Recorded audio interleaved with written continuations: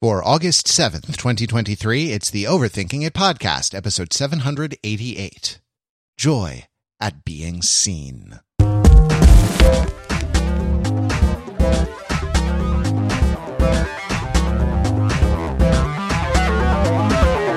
Welcome to Overthinking It, where we subject the popular culture to a level of scrutiny it probably doesn't deserve. The Overthinkers are your smart, funny friends from the internet, never happier than when we are talking over the things that we have enjoyed together, or talking over the things that we've enjoyed separately, and bringing our enjoyment to one another. I have a feeling this episode might contain a little bit of that. I am Matt. I'm the least smart of your smart, funny friends. I'm Matt Rather, but with me are two intellectual luminaries, the likes of which the world really should see more of.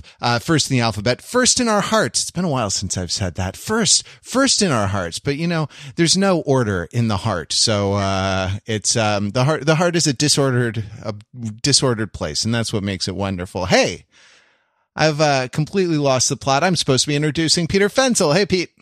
Hey, Matt. How are you doing? I am excellent, Pete. I don't know about you, but I'm feeling 22. Mark Lee is also with us.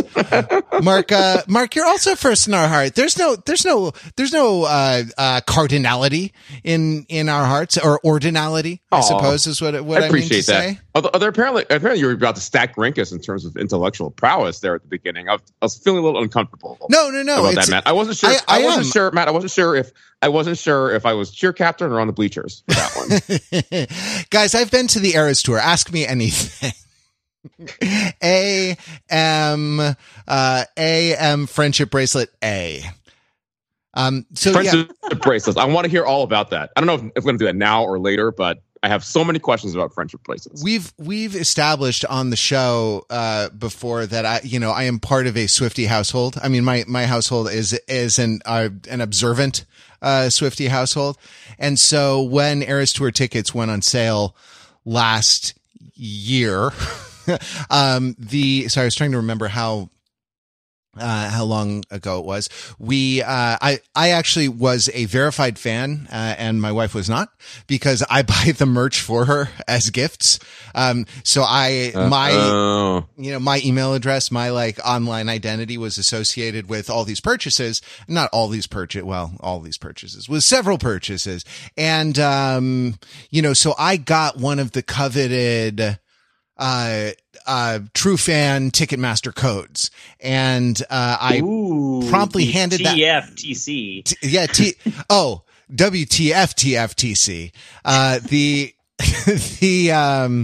So I promptly handed my login details and the code over to her so that she could stage manage the procuring of tickets, which we did for it's last night as we record this, Saturday the 5th of August in Los Angeles at SoFi Stadium, where two different major league teams play, and where the Super Bowl was played, a year or 2 years ago? Time has no meaning anymore, but the Super Bowl was played there, and there was a whole bunch of old school rap. Do you remember that? Do you remember that?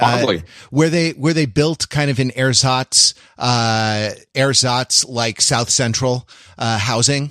The sort of housing that they demolished by the dozens of acres in order to build the very stadium in which this performance was happening. They built a sort of Disney Village, version of the hood. Yeah.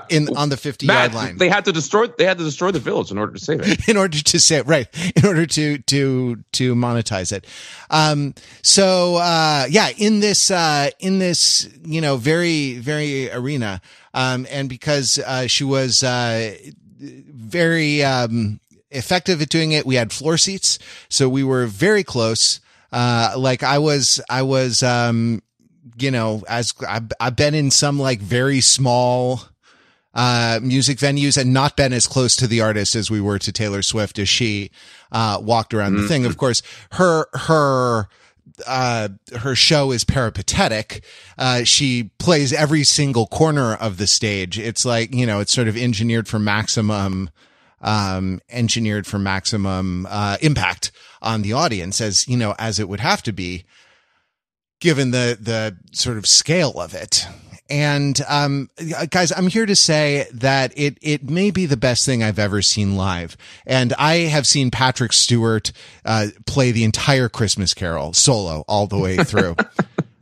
You've seen the Mountain Goats in concert several times. yes, a bunch. You've seen Tori Amos in concert several times, 20 or 30 times. Yeah, Tori Amos in concert. I was going to save them. I was going to save them all. So here's the run of jokes I was planning to do on this. You jumped in, but every time I said it was one of the greatest things I've ever seen, I was going to say, and I've seen Mark Rylance, perhaps the greatest living Shakespearean, play Hamlet. I was going to say I've seen Fiona Shaw in the title role of Medea, maybe the greatest thing I've ever seen. And I have seen Tori Amos, the goddess herself, like 24 times live. It may be the greatest thing I've ever seen. And I have seen a plastic bag in a, dancing around in the air from a subway grate, like in American Beauty. It may be the greatest thing, so that, yes, this was going to be my run of these things. Guys, this show was insane. And I was thinking a lot about your episode that you had recorded about the phenomenon that people have of experience, that almost everyone has now, of experiencing the show via social media, where you get a sense of kind of what it is by the the little snippets, right? And it's sort of like the old, like the old story about the elephant that what is it, like Blind Men and the elephant who, one sees the trunk and it's a tree, and one sees the tail and it's something else, and one sees the ear and it's something else, and feels the ear and thinks, the elephant is like a flappy leaf or something. I don't know the story, but obviously, but, that we see it, that we know it in part. But as the apostle says, now we know in part and we prophesy in part, but when that which is perfect is come, that which is in part, will pass away. And now I see through a glass darkly, but then shall I know even as I am known.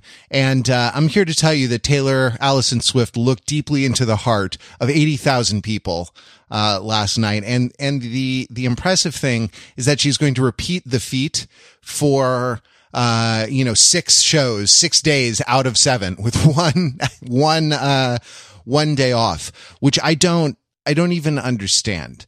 3 hours, 3.5. Yeah. Night, too, one of the things you don't nuts, man. That is nuts of dancing, and it's nonstop, and she's the act. You know what I mean? It's not like a band where like different people can kind of take the lead at different parts, and someone else can open a water bottle. There's no time for her to open a water bottle because she is on stage. And I was like, I don't know. I was really impressed, by what I saw. And I am not nearly as big a Swiftie as my wife is. I have favorites among the catalog. It's not, it tends to be, on the whole, not the sort of music that I go for. But like I was so on a number of levels, I was sort of so thrilled by it, and so thrilled to see it. And the people who have a relationship, and, like her fans are fans, those people were utterly transported into spasmodic raptures, prolonged raptures.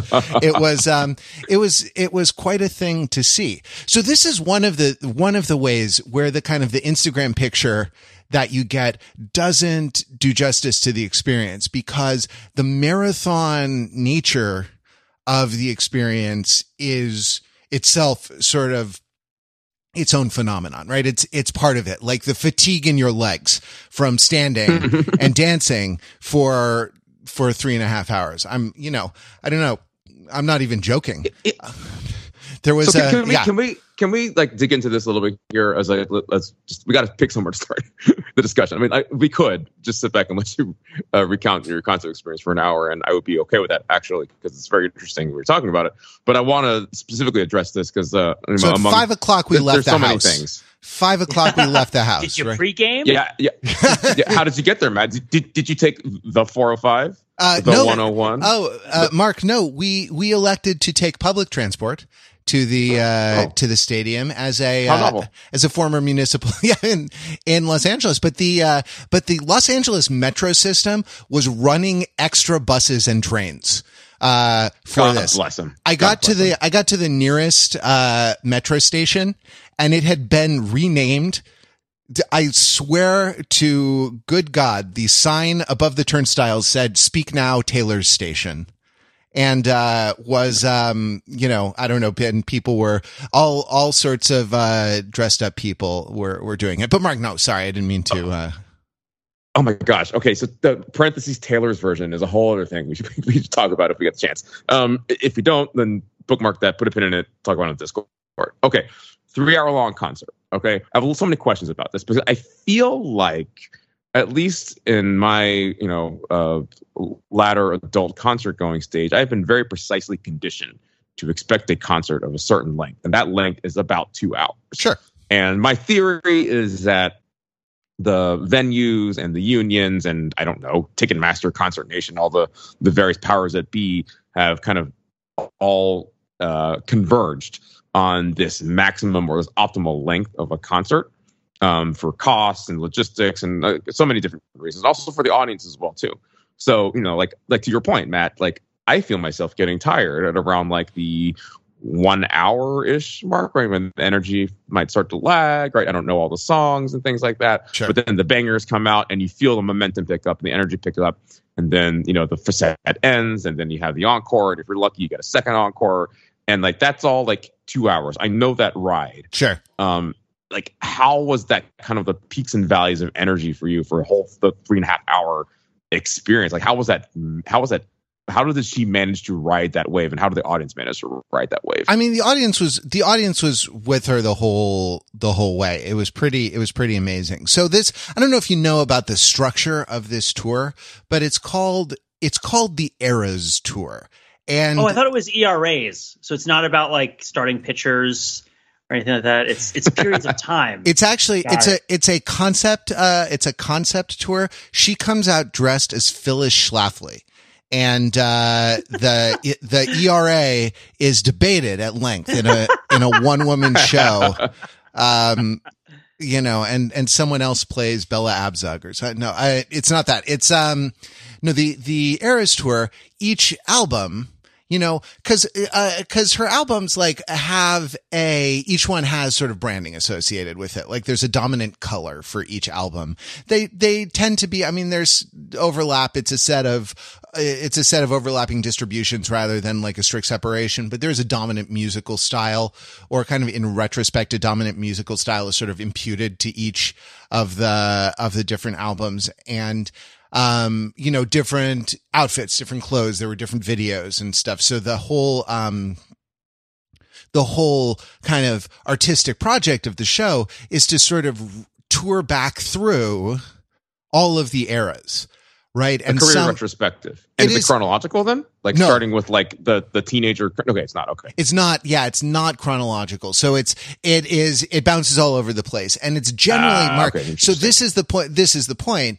All the songs from one album, from another album, the albums are arranged in order to kind of create an arc of energy, right? And so you get like Folklore, which is the kind of the twee, pandemic album. And then, after that, going towards the end of the night, 1989, which is probably my favorite, Taylor Swift album, but has a ton of bangers on it, a huge, and so huge amount of energy, like nonstop dance party, and on and on. So it's the Eras, the Eras concert. So the whole thing is organized in these kind of pods, and between, I made a joke about not being able to get a bottle of water, but each pod has a sort of a lacuna between one and the next, where she disappears from stage. She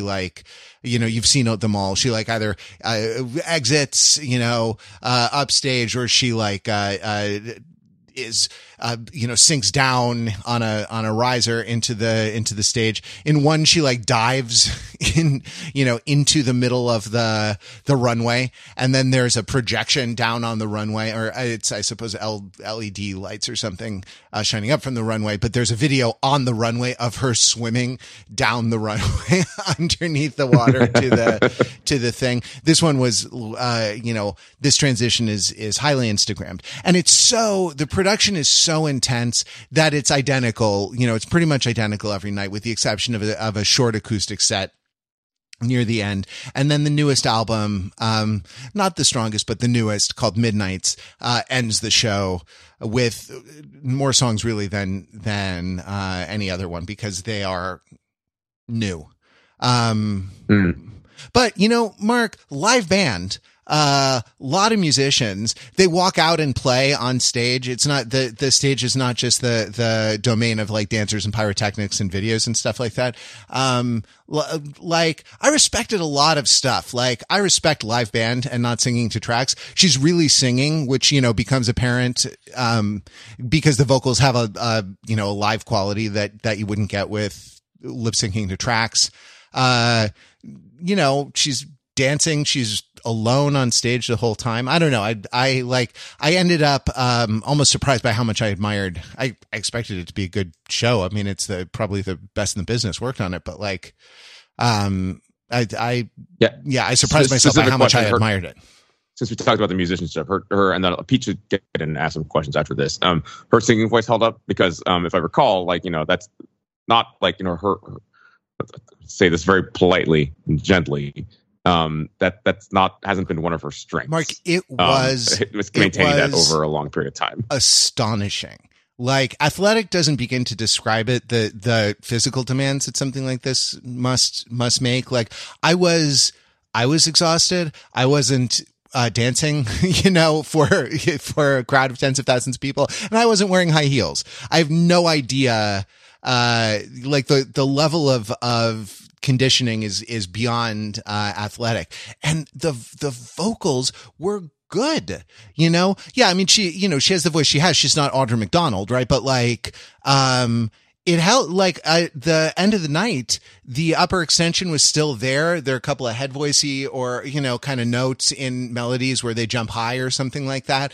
They all happened. They all landed. It wasn't like she got hoarse over the course of the night. And she's doing the damn thing 6 times out of 7 days in a single week. Like, that is almost beyond Broadway level, vocal performance. And like, so there must be like, we were kind of joking about it on the way home, like imagining the team of like vocal coaches and masseuses, and like physical therapists and nutritionists and whatever, who like travel with this crew of people, with Taylor and the crew of dancers, the logistics in order to just make the physical performance happen on the bodies of the dancers and singers and, Ms. Swift herself is, boggles the imagination.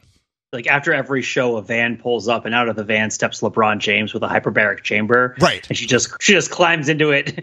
they like take a shot of wheatgrass juice and each climb into their hyperbaric chambers and are hauled off to go recover for the next day. Yeah, they have. That's amazing. She has a separate. Yeah, she and LeBron have ice baths next to each other. And they just like, and it's like, hey Taylor, how's your ice bath? Oh, good, LeBron. How's your ice bath? Oh, it's good. Like, how'd your show go? Oh, yeah, my show was all right. How was your game? Well, we lost, but it was all right. The whole thing just boggles the imagination. So okay, I have a couple of questions about this experience, which sounds amazing, and it's interesting to revisit this concert from this perspective after having previously talked about it from the projection, right? From the simulacrum of it that existed throughout the various social media. I mean, we talked specifically about Instagram stories, right? But various social media engagements, as it were. So I guess I have a small question and a big question. My small question is, was it so loud that you had to wear ear protection? Yes. Okay, so that I mean, I know you can say I'm You old, didn't have fine. to. It wasn't like when we all saw Kiss and Aerosmith together. It wasn't that like, it wasn't ear blistering, but it was modern concert volume, and that's too loud. That's too loud for me. Can I just say, I've never been a big one for modern concerts. I just haven't gone to a lot of them in my life, but why? You go to old timey cosplay sort of concerts or something? No, yeah. I went to tons and tons and tons of improv shows, man. Oh, well, there you go. you go to Laurie Berkner now, man. Yeah, that's true. Yeah, Laurie Berkner that's the hot doesn't concert ticket. blast your guts out against the back wall of the audience with how loud it is. But I mean, I guess it's more like okay, so the beer is the big question. I guess the big question is, how do I formulate it as a question? Maybe I'll just offer it as a thought and see, and you can tell me how wrong I am about it or what's going on. So, by all rights, right? The show doesn't have to be this good. 100%. She could take she could take the money. She could make the exact same amount of money and not have a show that's this good. And if this is a show that's being performed for, as you said, probably millions of people total when all is said and done will have seen this show in person. Well, like she's added a whole nother year of it. I actually don't understand, just because like the amount that like your whole life has got to be the show. It's kind of like it is like being an athlete, right? Like in season, your whole life is about preparation for the game, like conditioning for the game, like the mental stamina for the game, like recovering from the game. Everything around you is calibrated, and this is like that. And like living in that for like 2 years nonstop, like they're it's going to Europe and Asia, it's going to South America, even sitting down one night in Canada, our neighbor to the north. So I'm sorry, Pete, I've cut you off, but yes, No. what you're saying is right. It didn't have to be nearly this good. And so, because what I'm a little bit disoriented by is this distance that seems to exist between we say music, but I think when we're saying music, we're saying a particular sort of music. We're talking about like music, quote unquote, the industry, or music. Like when someone says, "Do you like music?" What do they mean? They're not like, "Oh yeah, I totally like jamming out to some Gregorian chant on the weekends." Like, no, yeah, I belong to a traditional Peruvian chorus, right? Like, no. When they say, "Do you listen to music?" Sea shanties. Yeah. And also like, if you go to concerts, right? They're not saying like, "Oh, did you, I hosted and listened to a Chinese zither concert a couple of weeks ago." It was a very short thing. It was part of a presentation of some grant money. But like when people say, "Did you go to any concerts?" Like that's not what they mean. Right? They don't mean like, "Oh yeah, they were great. It was really interesting. I learned about the instrument and how it's tuned and all that stuff." No. Like this is a whole. It's a whole realm, and it exists in parallel to the realm of recorded and broadly distributed music, which, I mean, I could call it popular, but of course there's a variety of genres. But this sort of professional music that gets distributed through broadcast media. And there are powerful experiences that you have, broadcast media, physical media, streaming media, all of these different ways that you engage with this music. And you have these sort of powerful experiences with it. I have never really felt in the enjoyment of a piece of that sort of music that it's necessary for it to also have like the best stage show that you've ever seen. And yet I've seen enough concerts with a capital C to know that that's like a possibility, right? Like I saw way past their prime U2. I got free tickets, right? Like I've like bumbled into a Willie Nelson concert, right? Like again, way past his prime. And I've seen like, oh man, they're really, really, really good at this. And it doesn't come across in the recording to me. And maybe do people who go to concerts experience that side of the music when they are listening to it and not at it? I guess is my question. Like when you listen to a Taylor Swift album, are you experiencing it on the level that participates in this kind of theatrical experience? I mean, maybe I'm just betraying you're not, sort of Pete, reverence for the theater. Like Pete, you'll be surprised to hear this perhaps, but she actually addressed this from stage. Oh wow. Okay. Right. So I am sort of hitting what this is about a little so bit. So part of her patter in the show, she actually said, I'll paraphrase slightly, but she said words to the effect of, this is the Eras Tour. And I know a lot of my fans have strong associations with the album. Maybe you heard it at a particular time in your life. A lot of her, because of who listens to pop music, like a lot of her fans are in her age cohort, broadly speaking, like plus or minus half a generation.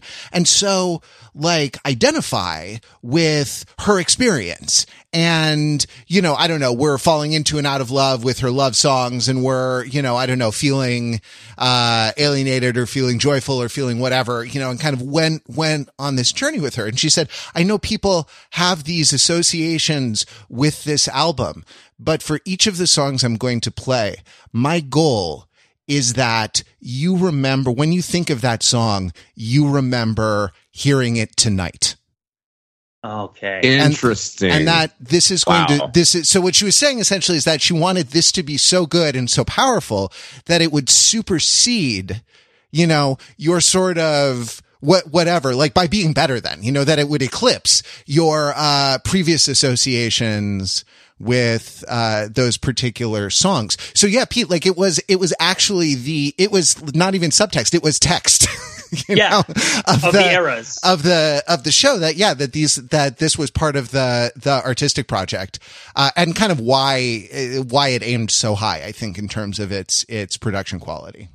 I saw a concert. I guess this was a concert with a capital C in the sense that I'm describing, a couple of years ago. I might have probably talked about it on the podcast. Maybe I didn't. That had a strong nostalgic factor for me. And I saw Counting Crows in concert. Nice. I'd never seen them before. Yeah, I saw them. But they're live. They're like a jam band, right? Like they're yeah. Well, exactly, right? So I saw, it was one of those things, most concerts I go to, I'd say about 50-50, I'm more excited to see the opening act than the actual act. And in this case, the opening act was Live, which was my favorite band when I was in 7th grade. Nice. And so I was very into that CD. Yeah. Did they stage the placenta falling to the floor in their stage show? Well, that's the thing, right? Like Matt has identified the text as well as the subtext, which is like, if you go to a Counting Crows concert, they are a band that is playing music, right? Like as in like the album serves as a record, right, of the kind of thing that they do. And it's nice to hear them live, and probably was nicer to hear them live when maybe they were, had a little more energy or whatever. But it was a good show. It was great. But like, there was nothing of an order fundamentally different between being at the show, watching them, and like listening to one of their albums. And with Live, the staging, even if you bring something like the videos into it, the staging for the live concert was like lots of very deep red lights and like a sort of dissociating, kind of presentation where you're sort of aware that there's a band on stage, but they're really not trying to make it clear who's who or what's going on. So it's supposed to be a sort of more, I don't want to say like a sort of trance state, but like something along those lines of like a sort of musical revel, right? In the music, whereas like the videos that they had were all very narrative and had a lot of, kind of points and beats to them. And I'm just thinking about, I'm just trying to draw some sort of comparison because I hear something like, oh, you describing going to see Taylor Swift in this way, or like, I think the first time that this really kind of struck me was hearing, Ryan talk about seeing Kanye in concert at one point, right? He who must not be named, and sort of being like, wow, like he sounds really different. like that, I come not to praise or bury Kanye, but rather to say like, wow, the description of the experience of seeing him live seems to be almost speaking a different language than listening to his album, right? And so here, Taylor Swift's engagement with what the experience is to listen to the album versus what it is to see her in concert seems to be, doing some interesting things and hitting some of the seams in that relationship from the way that you describe it, I guess. It's interesting. Yeah, it was. I mean, it was. It's interesting to bring them up in the same, given their, I don't know, their troubled history. Oh, that's true. I'm sorry. I'll let you finish. I'm going to let you finish. There you go. There it is. I'm going to let you finish. But actually, Taylor had one of the. But Taylor had the biggest money making concert of all time. Of all time. It is a disservice to history. Oh my That's gosh. one of the moments that we all remember, and we mostly remember it because we all made fun of it when it happened. Right? Geez. Like, I mean, it's a shame that we don't talk about Puffy is great, but Wu-Tang is for the children as often as we talk about I'm gonna let you finish. Or Soy Bomb. To bring it What back about to Soy Bomb? Sorry. To bring it back to the Taylor Swift concert, and this kind of question about presentation and staging versus the recorded aspects of it. Like, we got to layer in also like the music video part of kind of experiencing them as the songs were contemporaneously released, right? Like, for me, like, my enjoyment for Taylor Swift songs, I'm sure for a lot of the hardcore Swifties, comes from the creative music videos, and something like the aforementioned "You Belong with Me," right? Again, it's your captain and being on the bleachers, and how Taylor Swift inhabits both of those roles, and it kind of really captures that kind of teen romance longing kind of thing. Right now, from what I understand, the way you described it, Matt, like the costumes, the staging evoke those the images that she's already put out. So she's kind of having it both ways, right? She wants to capitalize on the visual memory that you have that she helped create, and then also surpass it in some way. Is that fair to say? Yeah, I think it's fair to say. I think that one has a really specific set of associations. There are other ones that are more, I don't know, that are more sort of associative, or that are more like abstract, right? But the dancers are wearing like Letterman jackets, in that one, because it's so obvious that it's about high school, right? It's the manifest content of it. So that one, you can think of them as being on a continuum from the very specifically costumed to the slightly more evocatively costumed. Yeah. So, but from the like Dr. Dre halftime show to the Rihanna halftime show in level of specificity. Oh, that's good. Concreteness versus abstract. Yeah, there you go. Exactly. Yeah, because what was she wearing? Like a kind of a marshmallow, or so, like an orange marshmallow or something at that show. I forget what she had on. No, it was all very abstract. But never mind. It's we already did a podcast about that. We do one every year, like the Swallows now returning. we're doing it, yeah. Like the Swallows returning to Capistrano. We will, talk about the halftime show. But I mean, speaking of the music videos, modern concerts have video as a huge component of the, of what's going on. Like, and modern stadiums are built to display video. Modern stadia, I should say, are built to display video to the people who are watching, because looking up from the field, like being on the ground and looking up, it's like 20 stories, 25 stories of people. And SoFi is built vertically, like, is built kind of in tiers, rather than kind of getting set back. It's like a wedding cake. So, these layers, they all have, kind of screens at their level that are appropriate. And so there is a, simulcast, video, performance that is going on, right at the same time as the show. And it has, aspects of like projection design and sort of video art. I mean, it's not projection. They're all Jumbotrons, right? But whatever the current technology for Jumbotrons is, but like, there's like artistic interpretation stuff where there's, video, and there's, video imagery. I mean, artistic imagery. And there's like, sometimes clips from the music videos, or, interpretive video.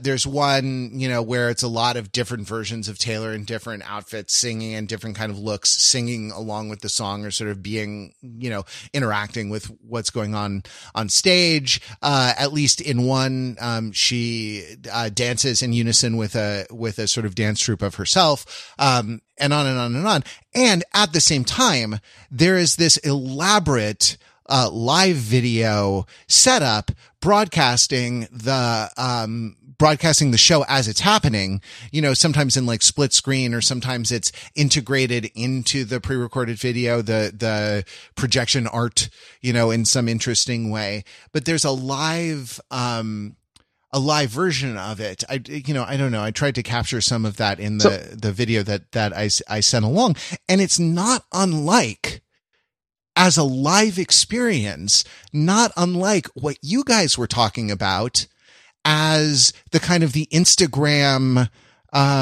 experience of watching it on stories, watching it in reels, watching it in like 30-second snippets, because like these shots are on average like 30 seconds long, you know, as they cut from thing to thing. So you're watching a kind of live simulcast of the of the show in this kind of Instagram format. And like very, very often it's, it's super spectacly, like where, you know, she'll be standing there and then like right behind her is a giant reproduction of her face broadcasting what she's singing, which is, I was thinking about this as a person who's been to theater school. And this is a really difficult challenge in performance, right? Because theater performance is big and film performance is small, because a camera is right up in your face and captures every nuance. And theater, you have to sort of like, indicate a performance that is going to, reach the back wall. That back wall is very big in a football stadium, and it's very tall in a football stadium. And yet, like, there's a camera so close that there was huge effect from like raising an eyebrow or something like that had like so I was thinking that it's an interesting challenge in performance, and requires like a real awareness, a real choreography of like knowing what the shot is, at any given point. And like was another just sort of like virtuosic thing that I sort of admired. But I was thinking of you guys and your sort of Instagram thing, because I think that like, I think it's part of it is the attention span of the audience and kind of what people come to expect from a spectacle like this, and what, just what the logistics of a space that big require for something, right? Because if you're up in the nosebleeds and there's like a little, brightly lit ant up on stage, kind of like walking back and forth on sort of a long runway stage that you can see, that's probably not the most compelling experience. So you need that like big Jumbotron video in order to feel like you're a part of it. Can you walk us through your thought process of what you chose to pay attention to at any given moment? Oh, 100%. I like being a weird old guy. Like, I was actually at pains to make sure I was watching the live version of Taylor. I feel like there's sort of a moral imperative to do that rather than. You also had amazing seats, so you could do that. I did. Thanks to my wife, get a lot out of the. Yeah, get a lot out of the thing. Like, and it was very exciting. Like, she walks among us, Mark, her footsteps fall, on the same ground we tread. But like, it is hard. Like, sometimes when the circus is like at a different corner, in a different like quadrant of the football stadium, like sometimes the best you can do is to just look up and see the Jumbotron. So that was an interesting part of it. So I was thinking of this kind of fragmented nature of watching something happen through social media. And I was also put in mind of Philosophy dans le Boudoir by the Marquis de Sade. Not a reference we've heard a lot on the podcast. We don't talk about him too much. not a great deal, but it is his. I don't think of myself as a sod boy. I'll just say that much. It is his long philosophical treatise, and also has like lots of sort of gross, dirty bits in it. But the as the orgiastic debauchery is going, it takes place in the form of like a Socratic dialogue, where a sort of older, wiser person educates an acolyte, and the role of mirrors in the sadistic, orgiastic debauch is discussed. Right. And that like the mirror, by multiplying the debauchery visually, the mirror multiplies our pleasures as well, is the claim that's made in this this work of, I mean, it would probably be too much to call it philosophy, but this work of high class pornography. And I was thinking, I was put in mind of that as well, that like, I don't know, if one singer, if one like famous pop star singing is good, then maybe like 10 famous pop stars singing is better. Maybe like 30 angles, or maybe it's Picasso, right? Like maybe like 30 angles on the face is better than one angle on the face, because you get a more kind of kaleidoscopic and somehow maybe more complete version of the the live event that's happening in front of you, not limited to one perspective, and that instead of producing a hyper reality, it produces maybe an intensified reality, a kind of concentrated, a syrup. It produces a kind of syrup that, I don't know, is sweeter to taste than the plain vanilla show would be. Interesting. So that is cool that, dwelling within this cultural landscape at the same time that the show exists in opposition to the landscape and a sort of desire to supersede the landscape, it also reflects it, or at least arrives at a lot of the same conclusions, it seems. Yeah. Well, I mean, it is the primary mode of communication, isn't it? Right? Like the 30-second video, don't you think? Like, yeah, I guess so. Yeah. What is more, what medium is more emblematic, of our time than the TikTok, Yeah. Yeah. Man. Talk. Ticket to the talk. You don't stop. If I might take this opportunity to shift gears a little bit, I want to contrast what you're describing with an experience I had this week. Please. Artistically. So what you've just described is a sort of apotheosis of meta historical, art historical, like personal nostalgia, but also kind of a cultural kaleidoscope of kind of the present and the past and the future and all that stuff. So I had, and all tied together with music. And a similar experience, well, not similar, vastly different experience, because I was riding an airplane because I went on vacation this week. I went to my sister's wedding. Congratulations to my sister, who is awesome, and my brother-in-law, who's also awesome. But I was out in Colorado, and on the flight over there, of course, I have two small children, one of whom was riding on our laps. And so I had no real opportunity to, have free hands or like plug in a pair of headphones that weren't going to immediately get torn off of my face. And much of the ride involved me putting my hat or my sunglasses on and off again over and over again to amuse this baby before she went back to sleep. But I watched something that I don't know.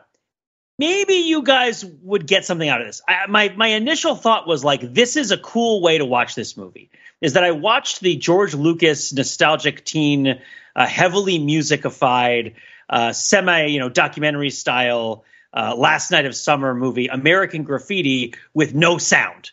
I just watched it with subtitles, reading the movie while I was watching it. And this is a movie so this is a movie that's similar to the Eras Tour, I believe, because it's a movie that's made in the 70s, about the 50s, and it's looking back at, supposedly the way that we used to live, right? Like from the perspective of the filmmaker, talking about their own youth. It's made in 1973. It's about 1962. It's the George Lucas Eras Tour. It's the George Lucas Eras Tour. It's a real. I didn't actually. These do exist. There are such things as real George Lucas movies, which we all talk about Star Wars so much. But there were two. There were two, right? Like there's like THX 1138. And there's American Graffiti. Those are the two George Lucas movies. And so the thing that I won't spoil it because I don't think you guys have seen it. I'd never seen it before. I don't know what it's like to watch it with the sound on. I have certain guesses based on the way that it's composed, and also because it's very obvious that it's been influential on a lot of other movies. It's the last night before, these high school grads are leaving to go to college, and they all have different goals, and it kind of jumps from character to character. So it felt to me very similar to something like Can't Hardly Wait, except as much more of an art film and much sadder and weirder. And maybe that also might be because I was watching it with no sound. And it's all held together through the different characters all listening to the radio. and the radio playing the same songs from like 1962 over and over again, right? That we've all heard a bazillion times. And stripping away the nostalgia that's brought to bear by the music, I feel like must change what this movie means, because it is such a strange freaking movie to watch without the sound. And what it feels like is it feels similar to like the Elvis movie that we watched, right? In that it's like attempting to kind of look back at this part of history, pop culture history, that has become so just saccharine and kind of overworn that it's hard to find the sort of human guts in any of it. And so, and which is of course the opposite of Taylor Swift's catalog, which remains vital in every track to this day of every disc and whatnot. Not even every disc, every streaming thing, but it's like, well, okay. I mean, this is the question I have coming out of it, which is just how much do we allow, especially nostalgic music, to make us think we understand what's going on in a situation where maybe we don't, right? Because we feel that it's familiar. And I don't know whether people watching this movie, I'll give you some concrete examples of things that happen in this movie that are colored with nostalgic music that are also reflections of, you know, what we would think of as cliches from, you know, 50s, early 60s teen culture, but which in this particular context felt really raw and difficult and often unpleasant and thoroughly unethical, right? Like it's almost a little bit Taxi Driver-ish, not really, but it's like not in the sense of people getting murdered, but in the sense of like there's really no qualms about showing people being really horrible. And I think that also might be a stark reflection of the changing social norms between both 1962 and 1973 and the current day. But like, for example, like, and it just to this feels very Taylor Swifty. So it is so terrible. Like it is true, Pete, that like it seems like our popular entertainments don't allow for people to act discreditably, right, without like being super moralizing about it. And that is anti-dramatic. Yes. Yeah. Anyway, sorry, I took you off. To tie this to the Taylor Swift stories, right, that we've been telling, there's a very Swifty sort of character in this movie who is given very short shrift. And I want to just talk about her a little bit. Her name is Laurie Henderson. She's played by the actress Cindy Williams, and she is the long-suffering girlfriend of Ron Howard, who is here in his sort of post-Opie glory or whatever, playing a teenager who is headed to go off to college. And you fully expect, this is a couple that's been together for a while, and you could tell that she is expecting him to propose marriage to her on this night. And one of the sort of inciting incidents of the movie is that they sort of sit, you know, in a car and they're talking, and it seems to be building towards something. And what it builds towards is Ron Howard saying that while they're at college, they should see other people, and then they can like get back together when he comes back, which is like, and it comes across as just such an awful thing that this guy says to her. And she is just so kicked in the teeth by it, right? Like he is oblivious or just incredibly indifferent to the feelings of this person. But of course, they're teenagers, right? Like maybe they are just incredibly oblivious to the harm that they do to each other, right? Like, but maybe all people are. Maybe it's not just young people, you know, maybe more people than just that. But there's this, there's a Taylor Swift song about that, really, Pete, yeah. where a remorseful boy says to a girl, "The worst thing that I ever did is what I did to you. But if I showed up at your party, would you anyway, sorry." I mean, I honestly don't get the reference, but it's because I haven't listened to as much Swift as I'm behind on my Swift. Give me some sort of modest proposal of some Swift I can listen to catch up. You have to do all the eras, you know, all of them. It's an extraordinarily big undertaking. It would be multiple semesters of a college course to really cope with all the material. But yeah, and so this is all, you know, imagine this being colored by kind of stuff that you would hear on oldies radio, right? And the oldies radio makes this all feel like, oh, remember when we were all so young and so stupid, or like so young and we didn't know what we were doing. And the arc of the movie carries Ron Howard's character away from going away to college and kind of towards staying with this woman in a way that feels like awful to me, right? But it's sort of a foundational myth of the particular sort of Midwestern insurance agent is what he specifically is in the movie. He grows up to be. And it's like, I don't want to feel positive and nostalgic about what's happened. This has been miserable. And then also there's these 4 dudes that are sort of the friends, and they each have their own plots, and those plots each involve other people. 3 of them involve women very prominently. And at the end of the movie, you get a catch up on what happened to each of the 4 guys, and they don't mention any of the women, right? Like, which is, and I'm not doing this to indict it politically, but rather to sort of point out, like, wow, this all felt normal. Like there's this character who is because also this is a thing from freaking 50 years ago, right? Like this is an ancient piece by modern standards, but it's like you have this. I guess what I'm coming around to is that the Swiftian narrative was always before us, and we just didn't have somebody giving it enough voice to see it, or at least we didn't, or maybe our parents or whatever. I don't know, but yeah, it's Pete, just, what do you say? Say more about the Swiftian narrative, and how it gets obscured in American Graffiti. I will talk about. Here's another one of the best arc in American Graffiti, if you ask me, is the arc of John Milner, the hot rod racer, right? Which of course is a character in this movie.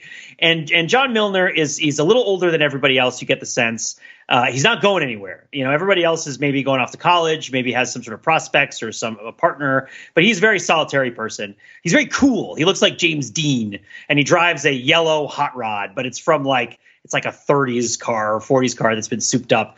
And he spends the evening. He's like one of the conventions of the movie is that, these teenagers have no way of communicating with each other. They don't have cell phones. They don't call each other from their houses. They just all drive down the street and get in and out of others' cars in traffic. Right. So that's how they socialize, or they meet at parking lots and they jump in and out of each other's cars. And that's how they sort of mix and match and mingle with each other. And so he pulls up next to another car at a light, and it has a bunch of girls in it. And he asks if everyone wants to ride with him. And one of the little sisters in the car, who is a sort of unwelcome participant in the the night out with the teenage girls. So this girl is probably 14, 15 years old, maybe 16. I don't know, but much younger than this guy, who is at youngest as 19, maybe 20 years old, and gets into his car with him. Because oh yeah, Janie's sister, she'll go. And so this guy's immediately horrified, right? Because this is if anyone sees him with this person, it's horrible. It's also not safe for her, because he fully expects to get into a drag race with Harrison Ford before the movie is over, which in fact does happen. And there's this sense, it almost becomes Bergman-esque in the sense of this guy fully expects that he's going to be killed in a horrible car accident before the end of the movie.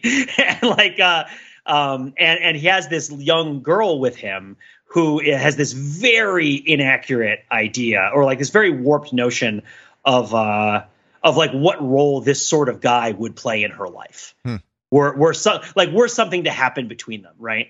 You could tell that she is. A lazy reading of it would be to say that she's innocent, and she's not innocent, right? In the sense that that just oversimplifies it. She's a human being who's kind of learning about other human beings.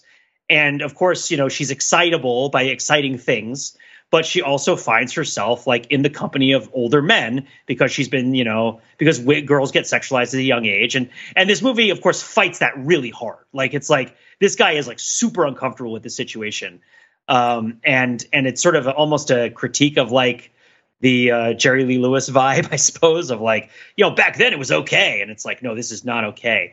But you see the situation of her kind of reaching out to him for something, whether it's do you think that I'm pretty? Do you think that I'm cool? Right. Validate me in some way. I don't get this validation in this other place, but I think you're really cool, and I kind of want to get this from you. And you get the sense that if he were to do something like that, it would kind of be an act of violence, right? It would be an act of harm for him to really just sort of out and out say that.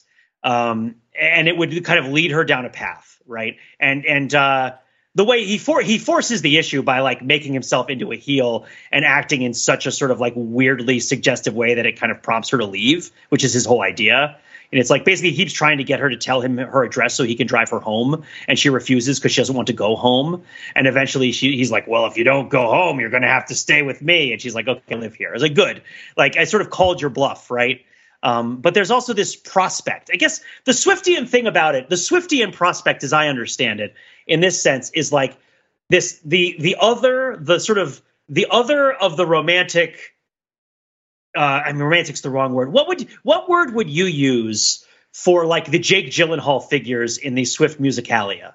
Like for this sort of, I wouldn't call them love interests, right? These sort of like present men who are described from either a distance or from an intimacy that are that have a powerful emotional effect on the singer that is sometimes really, really bad, but sometimes also really sort of painfully beautiful, either because of where she is in her life or like what she's feeling, right?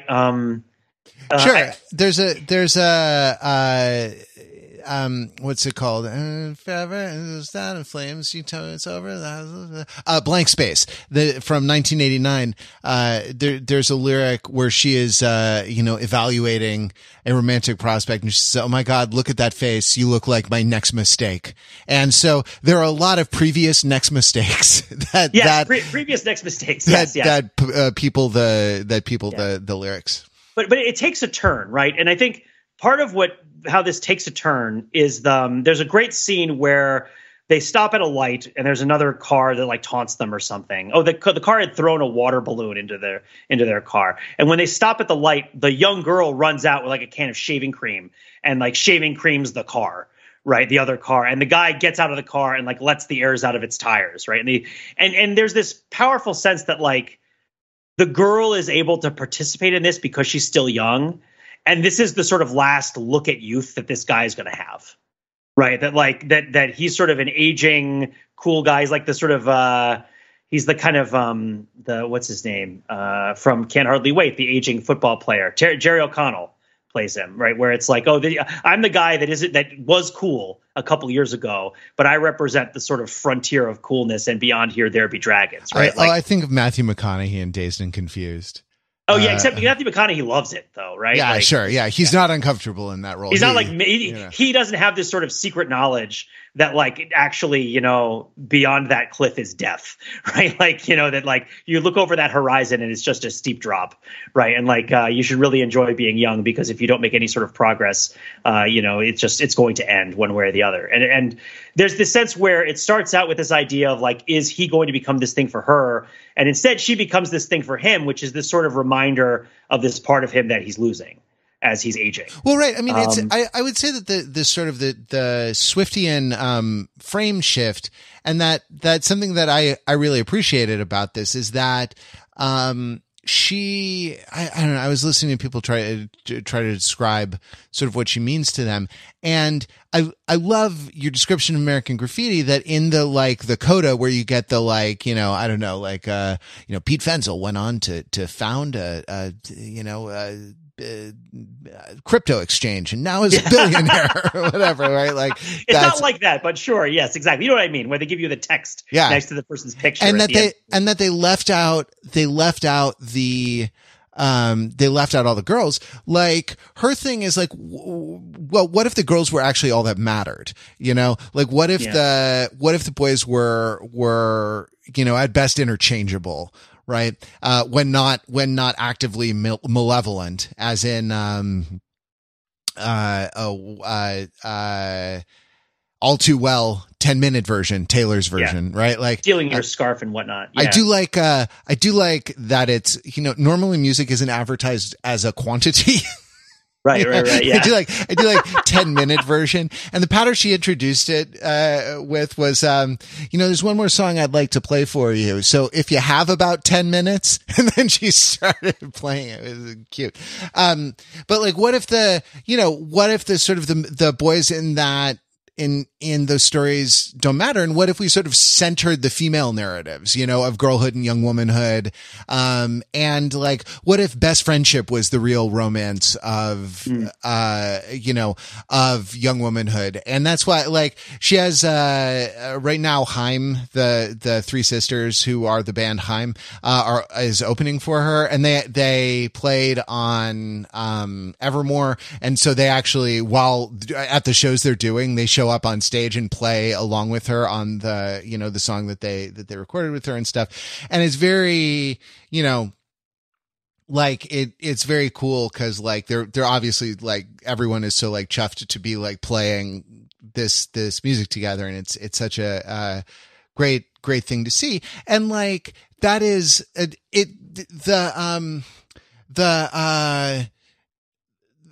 kind of the discourse drink that I've heard online about kind of what it means to people is that like there isn't a clearer articulation, at least in some women that I've heard talk about its estimation, a clearer articulation of kind of what it is like to grow up as a girl in this, in a certain place or time.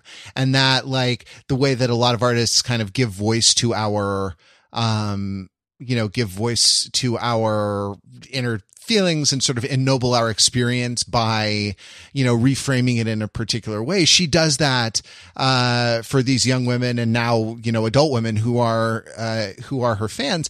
And the whole, thing is the whole, like revolutionary part of it is, well, what if we treated this as though it were as important as monster trucks and football? Right. Well, yeah, sure. What if we treated this as though it actually mattered and like as though this were actually the stuff? And that, it's in the case of a lot of art, you can kind of unite yourself to it. It's why a lot of poems are read at funerals or weddings or whatever, indeed in my wedding, a passage from, the unsurpassed and unsurpassable greatest work of literature in any language ever, John Milton's Paradise Lost, was read because I couldn't articulate it better than John Milton did, in that seminal work. But the interesting thing about the show, right, as opposed to whatever the private meanings have been of the people. I was thinking about this as I was reflecting on the show, and like, I'm into a lot of like singer-songwriter music. I like a lot of like raw, deeply felt, quote unquote authentic indie stuff. And that's an aesthetic, and it's also a, there's kind of a normative argument about it. There's a moral argument about it. There's a kind of economic and like, there's a lot of stuff that goes into that. And, also I went to theater school, and right, like in that sort of performance, the sort of performance that you would expect to see in like a Sam Shepard play, right? The goal is to make something happen on stage, is to like have a real moment that takes place, that we all bear witness to. The goal of spectacle is different, right? The goal of spectacle is to make something take place inside the person who's witnessing it. And so it doesn't matter, right, if the performers are feeling anything. The point is to engender an experience in the person watching, and just for me, like from what I saw, a lot of that experience that individual people have had and were having around me was one of something like validation, and of a kind of, a kind of like joy at being seen, and understood by someone else. And that to sort of engineer that simultaneously, for tens of thousands of people, for millions of people over the course of, this tour, millions of people the world over, over the course of this tour, seems to me to be an interesting, seems to be a kind of a marvelous thing to happen, and to sort of take, to take that, and it's always, I don't know, like it is, American Graffiti is really interesting because of the nostalgia and because of the role that the music plays, and it's in summoning up an era, right? And it's an era, that has a meaning that you ascribe to it ex post facto, right? And it's instrumental. Well, no, it's vocal, but no, its use is instrumental, right? Because that nostalgia is in service of something, right? Is trying to bring something about. in the case of a lot of like nostalgia for the 50s, it seems to be like a nostalgia for a simpler time. I don't know, when we like pretended that only white people exist or something, and that like, you know, going to the malt shop was the height of the I don't know. It's been a long time since I've seen Back to the Future. You know, I'm not up on my history, right? Back to the Future is now the definitive movie about the 50s. Absolutely. Painstakingly researched. Historically accurate. But that like in the, you know, I don't know, in the concert that I saw, it was in the service of something like empowerment or something like celebration, of an experience that is too often kind of marginalized or undervalued. And to me, there was something really cool about that. Maybe we leave it there. Thanks everybody for listening. Pete and Mark, thanks for letting me ramble on. I appreciate it. I had a lot of reactions to seeing this thing. And I definitely like, it's interesting. I'm really curious to hear, you know, Christina took the dog out to walk, probably so she wouldn't have to like, you know, listen to me talk about it. But I'm really curious to hear what she thinks of all of this stuff that we're talking about it, because I definitely had the overthinkers reaction to it, which was like, oh God, I've seen this amazing concert. I want to go theorize about this. Yeah. You know, and that's probably not as common as it seems if the sample size is us and our friend group, you know. Yeah, I mean? Fair enough. So I really appreciate the opportunity that in this space you guys gave me to come and talk about it a little bit. And that all of our listeners give us to us. You know, I don't know. It's a special space that we create here. And I hope, in your ears, this podcast creates an experience where, you feel celebrated and seen, as you listen to it. All right. We'll be back next week with more Overthinking It podcast. Till then, you can visit us on the web at overthinkingit.com, where we subject the popular culture to a level of scrutiny it probably doesn't deserve. Parentheses, Matthew's version. Close parentheses.